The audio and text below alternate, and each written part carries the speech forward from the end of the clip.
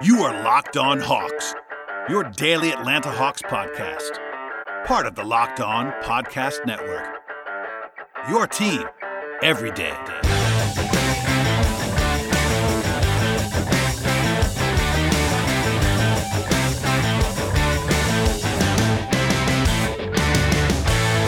Hello, friends. Welcome to episode 915 of the Locked On Hawks podcast. I am your host, Brad Rowland, coming to you on a Friday evening into Saturday. And thank you, as always, for joining me on the podcast. We will spend most of today's show talking about an 18-point win for the Hawks on the road in Minnesota. A pretty breezy one, all things considered. They led by 20-plus for most of the second half. And a nice effort by the Hawks on the road to complete a 3-0 sweep of this week, and also to sweep the Timberwolves for the full season. Obviously, the Wolves are in the West, so it's only a 2-game schedule, and they beat them twice this week. And obviously, the schedule was not too difficult for the Hawks this week, but still, 3-0 is 3-0 in the NBA. You cannot ignore that. I will say, obviously, it was a tough day in Atlanta with the passing of Hank Aaron, the legend. Obviously, his impact goes well beyond sports, and just want to say that. Obviously, thoughts and prayers to his family, and there's been plenty of reflection on that.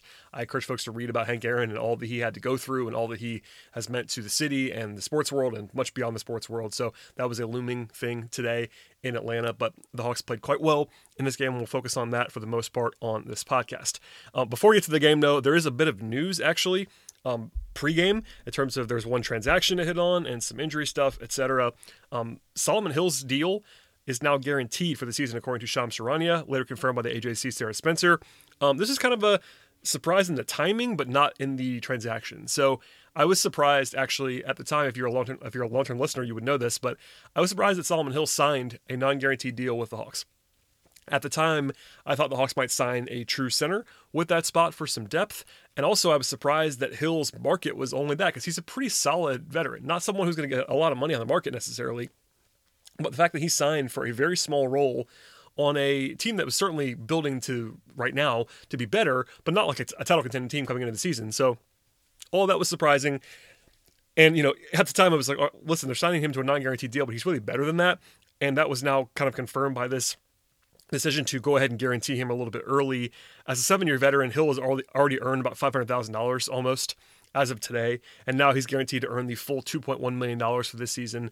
Again, not a surprise at all. I would have bet on this happening at some point because Hill's been in the rotation pretty much all season long, and a guy like that on a non-guaranteed minimum contract, the Hawks are not going to cut him unless there's like an absolute dire reason to do so. So no harm done on the salary cap to go ahead and guarantee him. The Hawks are already over the cap and all that stuff, and a nice reward for Solomon Hill, giving him some more guaranteed flexibility. So that happened today, and again, no like actual roster impact other than on Tony Russell's wallet and Solomon Hill's wallet, but a nice positive thing to sort of capture the way that he's had an impact on this team. And honestly, his leadership and all of that, the Hawks have been, I would say, raving about him since the moment he arrived, and that's definitely seems to be the case even now. The other sort of newsy item that was outside of the game was that Gordon Hayward spoke to Sam Amick of The Athletic and actually revealed that, I'm going to quote him now, Atlanta was a team that he was really interested in, end quote, during free agency. That is not a huge surprise either. There was some rumblings about that. I talked about that a lot at the time. He obviously signed the 4-year deal, mega deal, I should say, with the Hornets. And then Hayward actually revealed to The Athletic that the list at the end for him was the Hawks, Knicks, Celtics, Pacers, and Hornets. Obviously, he went to the Hornets, but no huge takeaway there. But the Hawks, just sort of a confirmation that there was some fire to the smoke with Hayward, and I'm not sure where the sort of walkaway point was for the Hawks, but it was somewhere south of 120. What he actually got, and there you have it. Just a little bit of non-transactional news, even though it was kind of transactional in some respects. And the rumor mill is not really churning just yet with the trade deadline still a month plus away, but sort of a vestige of an old time period with Hayward getting into the news, talking to The Athletic today. Injury-wise in this game, it was nice to see the Hawks with a relatively full roster. Obviously, they're still without Bogdanovich and Chris Dunn. Those guys are going to be out for a little while longer. But coming into the day, there was some uncertainty. On the original injury report on Thursday that was released the day before, as it always is, both DeAndre Hunter and Cam Reddish were listed as questionable, with Danilo Gallinari listed as doubtful as of Thursday evening. Then, on Friday afternoon, the Hawks upgraded Gallinari to questionable, which certainly is a positive step, but not a guarantee that he's going to play, and they still had Hunter and Reddish as questionable. But then pregame at about 6:30 before the 8 o'clock tip, Lloyd Pierce announced that all three were going to be available to play. There were some minutes restrictions.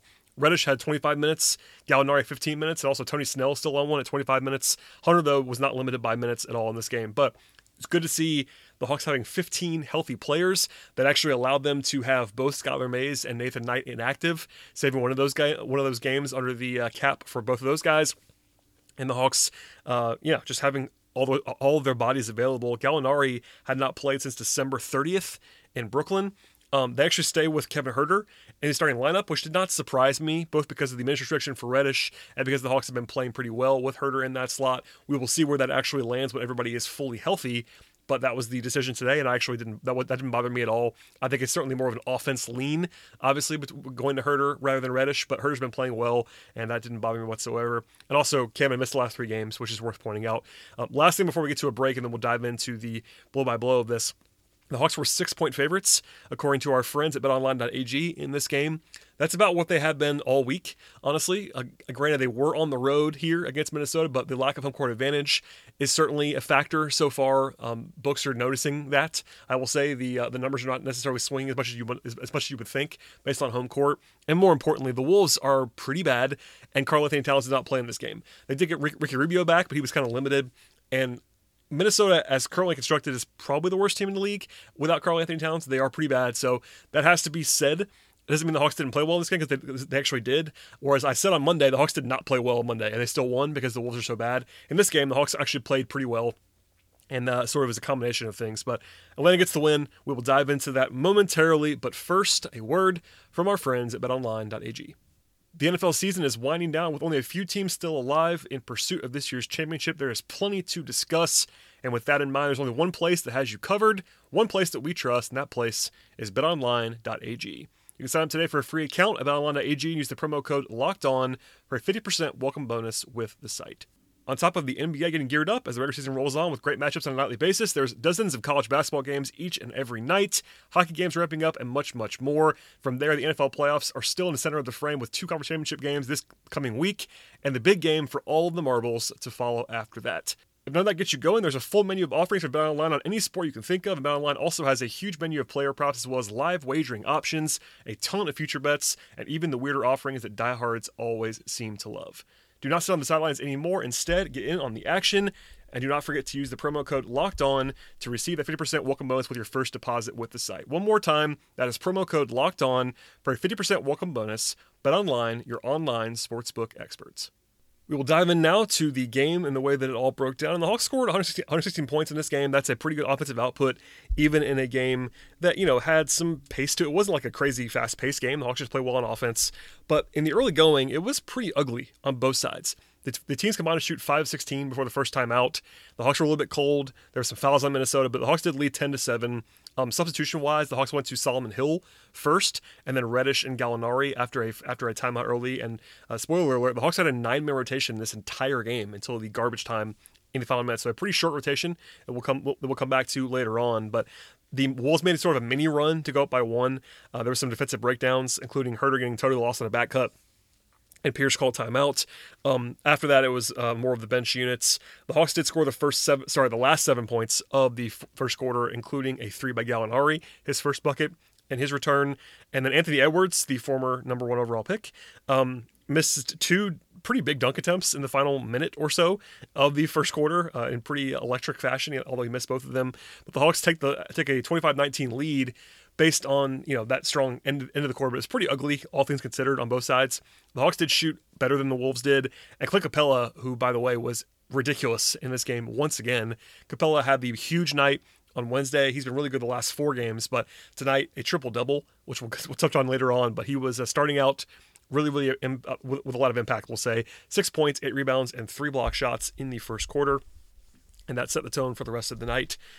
Early in the second quarter, the Hawks sort of broke it open for the first time. Capella had a career high in blocks in the first 2 minutes of the second quarter, which tells you all you need to know about this game. Also, he had 10 rebounds in the early going of the second quarter. It was a 14-2 overall run by the Hawks to go up by 11 points.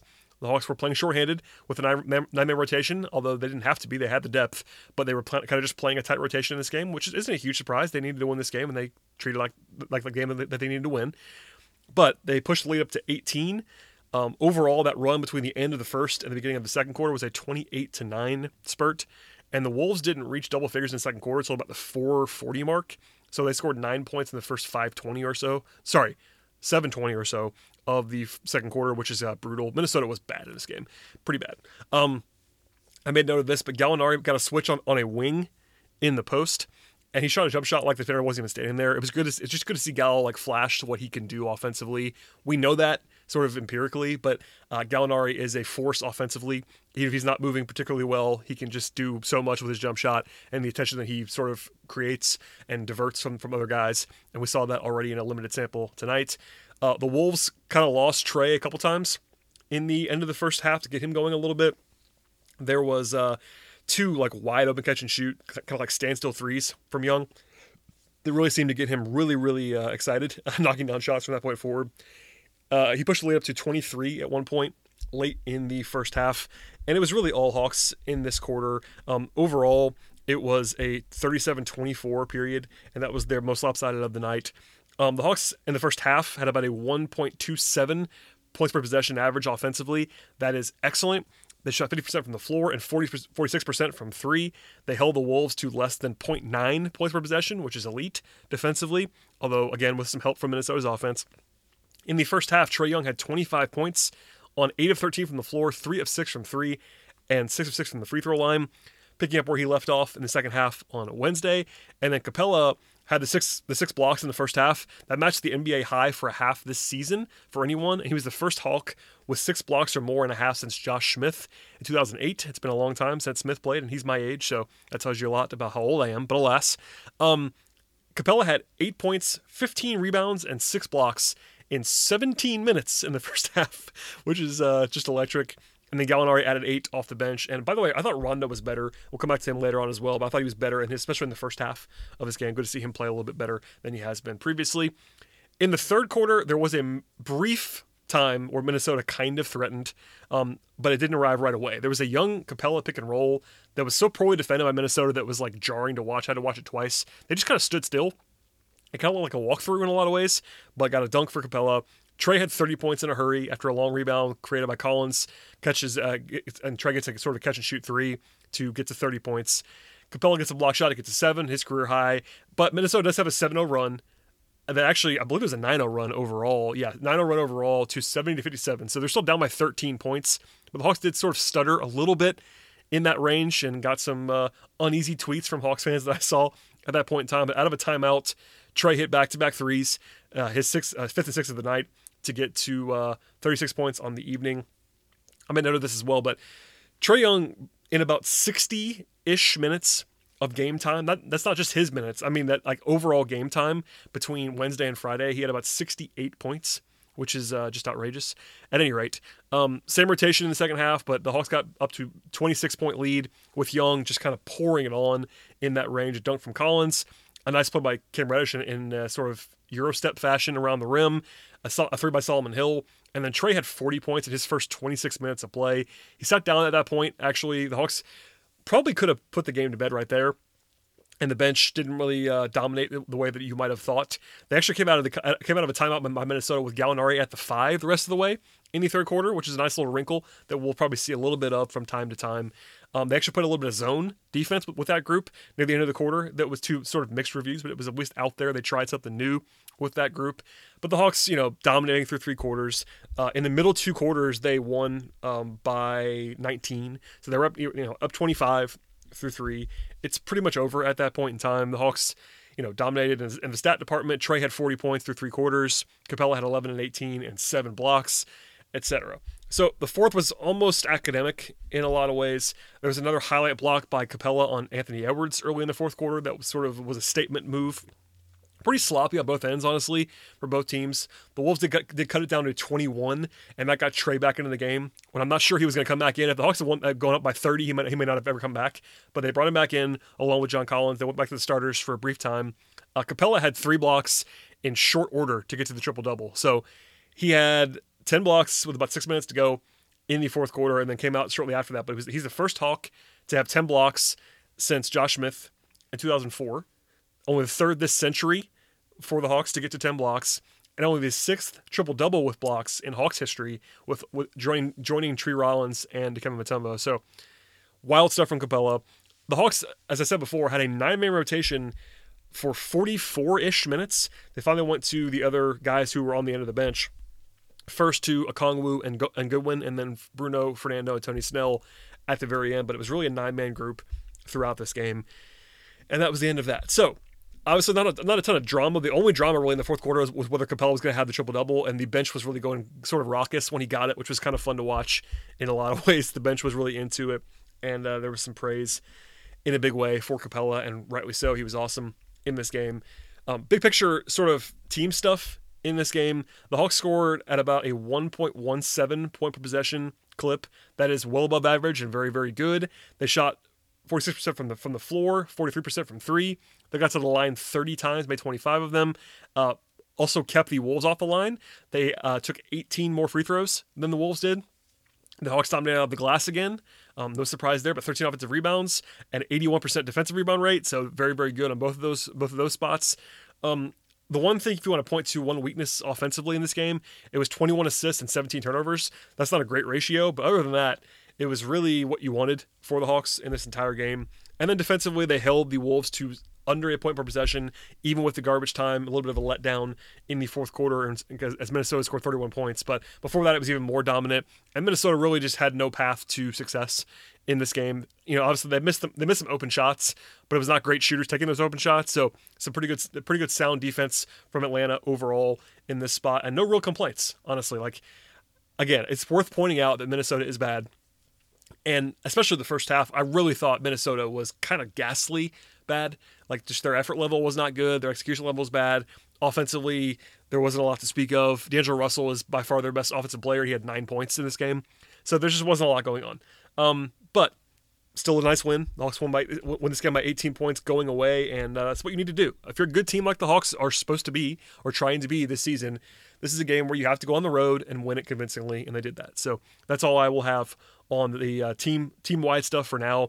After a quick break, we will hear I will say we'll dive into the individual stuff, because obviously the two big performances were Trae Young and Clint Capela, but there's much more to get to, so hold on tight. We'll be right back after our word from our sponsors.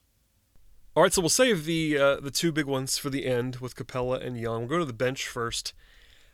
As I alluded to, they only had 9 guys play real minutes. There were 4 guys that played non-competitive time. It was Snell, it was Goodwin, it was Okongwu, it was Fernando. Those guys combined to take 2 shots at 2 free throws. People were asking me about Okongwu not playing. I think all things equal, it would be good to play Okongwu even in competitive time, because he is the number 6 overall pick. I totally get that. At the same time, they had Gallinari back in this game, and because of the way that Minnesota was playing, they didn't need to go big. So Wednesday, Okongwu was a big part of the rotation. He played multiple stints. They needed him to play. In this game, the Wolves started Naz Reid at center. And Naz Reid's not like a traditional center. He's more of a perimeter player on offense, not a guy who's going to like bludgeon you inside. And I think that was kind of what dictated things for the Hawks. Basically they played the entire game until the final minutes with Capela, Collins, or Gallinari at center. So if they had gone to Fernando instead of Okongwu, I would have been bothered, as Hawks fans seem to be in some ways. But they played small in this game intentionally. They obviously did well with that. And yes, Okongwu needs to play, and I totally understand. But they also had to deal with integrating Gallinari back in this game. And the way that Capela's playing, like, what are you going to do? Not play him? So minutes will be hard to come by at times for Okongwu. That was kind of what we thought going into the season. I mean, that's the one thing about stocking up, as the Hawks did in the front court with the additions of Capela via trade and then Gallinari, is that you have all these bodies. So on a night when they're not playing as a traditional center, Okongwu may not have a path to playing time. Would I have maybe played him for a couple minutes in the first half? Sure. But it doesn't like infuriate me. Yes, it'd be good to play Okongwu, but this is sort of the transition point for the Hawks where they're not playing guys for development right now. They're trying to win every night, and Okongwu is not as good as the guys they were playing. So I think he'll play more than this most nights, but maybe sometimes when they are in a matchup that they don't need to go super big, if they have all these guys available and healthy, and that includes Gallinari, there just aren't minutes if you want to play a little bit of small ball in there as well. So didn't bother me, but I will keep an eye on that for sure, because obviously you do want to play Okongwu as much as you can while still trying to win games night in, night out. So other than that, those 4 guys basically didn't play at all. Rondo played 19 minutes. I thought Rondo was much better in this game. 9 points, 6 rebounds, 6 assists. No, 9.7 rebounds, 6 assists. And made 3 threes, which is not what you can expect from Rondo necessarily every night, but that was nice to see that he made those. I was critical of him earlier this week, and I think rightly so, but he played well in this game. Good to see him bounce back and show a little bit more. Solomon Hill only took 1 shot after playing 40 minutes on Wednesday, only 18 minutes tonight, but he was actually plus 19, a tie for the lead on the Hawks with Cam Reddish, so the bench did their part in this game. They had 2 steals, Solomon Hill did, just more of a solid night, and again, shouts to him for getting his contract guaranteed, and he earned that. Reddish returned with 24 minutes in this game, didn't shoot it great, 3 of 10 from the floor, but got to the line 10 times, 8 of 10. So that's something Lloyd Pierce praised him for after the game, is getting to the free throw line. That helps your efficiency, quite obviously. He also had 10 rebounds, a steal, and a block, 15 points for Cam. I thought he played pretty solidly. He had missed 3 games in a row, so a little bit of rust potentially, but I thought he had a couple nice flash moments, defensively played well, and pretty solid overall. And then Gallinari, 10 points, 4 rebounds in 15 minutes of play. He was plus 11. His offensive spacing is just, it gives you so much more that you can do with him on the court, even if he's not having the ball. Guys are flying to him. The couple of pick and pop situations with Trae Young where they're not leaving Trae, but they're flying extra help out there and really kind of worried about Gallinari, and that just opens the floor up so much. That's only part of it, but he can and will help the offense. That's definitely well documented at this point in time, and good to have him back. We'll see how much he plays on Sunday, but he reached his limit tonight and seemed to have no issues, so that's a positive for Gallinari. In the starting lineup, 2 guys who actually had quiet nights that didn't matter necessarily, but Kevin Huerter had 4 points, 5 rebounds, and 2 assists in 34 minutes. Just didn't have a huge volume game. 2 of 7 from the floor, 0 of 3 from 3. I thought he was okay. Like, he played okay, I thought. Wasn't good necessarily, but kind of a solid, maybe a little bit below average night from Kevin, but just kind of a quiet one. And then John Collins as well, 4 points, 7 rebounds, 2 assists, and a block after the big performance on Wednesday. He just didn't have the usage. He was 2 of 8 from the floor, missed a couple bunnies that he normally makes. But other than that, they just didn't feed him the ball a whole lot. And again, they didn't need him necessarily. Capella had it going and was dominating the glass, and Trae had it going, and just more balance in this game. But I wouldn't worry. I thought Collins played good defense for the most part. And I will say, if there's one point of credit, and I hesitate to even assign this, I thought that the Wolves did okay when they actually had guys around the rim. Naz Reid had 4 blocks. In fact, the Wolves had 8 blocks total, which is a lot. They were okay near the rim when they actually were there. There were some good contests going on for Minnesota, but other than that, they were pretty bad. But alas, I wouldn't worry about Collins or Huerter. Hunter was pretty quiet as well, 11 points. Did have 4 steals though, which is good to see from him, especially. He's sort of noted to not be a big block and steal guy, but pretty active in this game. 3 rebounds as well, 1 of 4 from 3, but made all 3 of his 2s and got to the line once, and he played just fine across the board.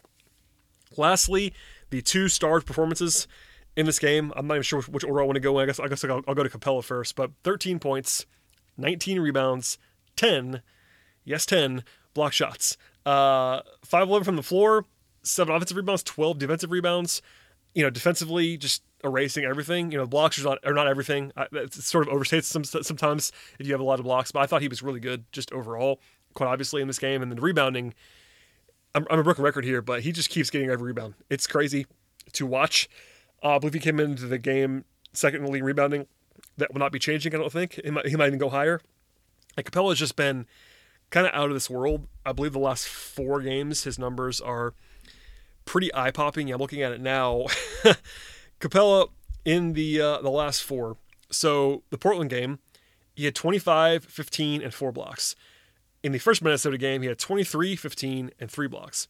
In the Detroit game on Wednesday, he had 27, 26, and 5 blocks. And then tonight, 13, 19, and 10 blocks. So he's had at least 3 blocks in 4 games in a row. He is averaging more than 5 blocks a game in the last 4. Almost 6 blocks a game in the last 4. The rebounds, he's at 15 or more in 4 straight games. Scoring, about 20 a game, maybe even a little bit higher than that over 4 games. So that won't continue because no one does that. But Capella is playing just incredibly well right now, and it's good to see him sort of excelling, and he was dominant in this game. And then Trae Young. I mentioned this before, like the last, that sort of shortened sample size, but since halftime on Wednesday, Trae Young has 75 points in about 6.5 quarters. Obviously, that overtime period is less than a half a quarter, but we'll call it 6.5 quarters. 75 points for Trae, and doing it efficiently as well. In this game, he was hyper efficient. 14 and 22 from the floor, 8 of 12 from 3. That's the big one for me, is 8 of 12 from 3, because Trae had been struggling with a lot of things by his standards, but especially from three in recent days. But now shooting the way that he has the last 3 games in a row, 40% or more in all 3. He's coming alive from 3. But, 7% from the free throw line as well. 5 assists, 4 rebounds. Did have 7 turnovers, but that's totally fine with his usage. 43 points speaks for itself, but hyper efficient. And 43 points in 31 minutes is not anything to sneeze at. Like, he could have gone for 50 in this game. If this game was more competitive, he probably has 50 points because he was not going to be stopped by Minnesota at any point in time. So good to see him coming alive. I was never worried about Trae Young, but he's done what he was supposed to do the last few games and more, and Atlanta has benefited from that offensively. So, again, all told, the Hawks go 3-0 this week. You can't ask for much more than that. Was it always pretty? No, but you got 3 wins, and now the schedule becomes more difficult. So the first lull in the schedule, as even Lloyd Pierce referenced it early on in the press conference tonight after the game, they were unfortunate to have that little lull. But this time around, the schedule is more difficult. Now, there is more variance this year by every study imaginable. Home court doesn't really matter, and there's more weird results, and like typical matchups don't necessarily matter. But the Hawks face the Bucks on Sunday, and then after that, it's a home back-to-back against the Clippers and the Nets, which are both obviously very, very good teams. And then they have games in the near future against the Lakers, the Jazz, and the Mavericks twice. So a bunch of talented playoff level or even higher teams coming up, and that begins on Sunday in Milwaukee. That, by the way, that originally was a 7:30 tip-off, and now it's at 8 o'clock. The NBA announced that over the weekend. Actually, I think it was on Thursday. They announced that the game was going to be pushed back a half hour. I'm not exactly sure why. Maybe it has something to do with NFL or whatever. But that's going to be happening 8 o'clock Sunday, and that'll be our next podcast. It'll be the post-game pod after Hawks-Bucks on Sunday. But again, the schedule's going to be coming fast and furious here. But the Hawks get their 8th win in this game. They're now 8-7 on the year. And in the grand scheme, 8-7 is kind of what you expect. Now, I probably would have predicted, including the schedule that they were playing, maybe 9-6, 10-7, something like that for the Hawks. So they're a little bit below where they want to be, I'm sure. But 8-7 is still just fine. They're in the playoff right now in terms of the Eastern Conference. Also, this is the last thing I'll say on the podcast today before we get out of here. The Hawks got their 8th win last season in game number 36. They were 8-28. So they were actually 7-28. They got their 8th win in their 36th game. This time around, it's in their 15th game. Now, that's only one comparison, and everyone knows the Hawks will be better this year versus last year, and they should be with all the roster additions that they have. But it's a whole new world right now for the Hawks at 8-7. They have not been over 500 this late in the season for a while, and lots of positives to take away from this night and the entire week. 3-0, taking care of business in a big way, and we'll see how they match up against a much better team on Sunday in Milwaukee. So stay tuned. Please subscribe to the podcast. Please tell a friend or 2 or maybe even 3 or 5 about the show. And we'll be back again after the 8 o'clock tip-off on Sunday night in Milwaukee. So we'll see you then.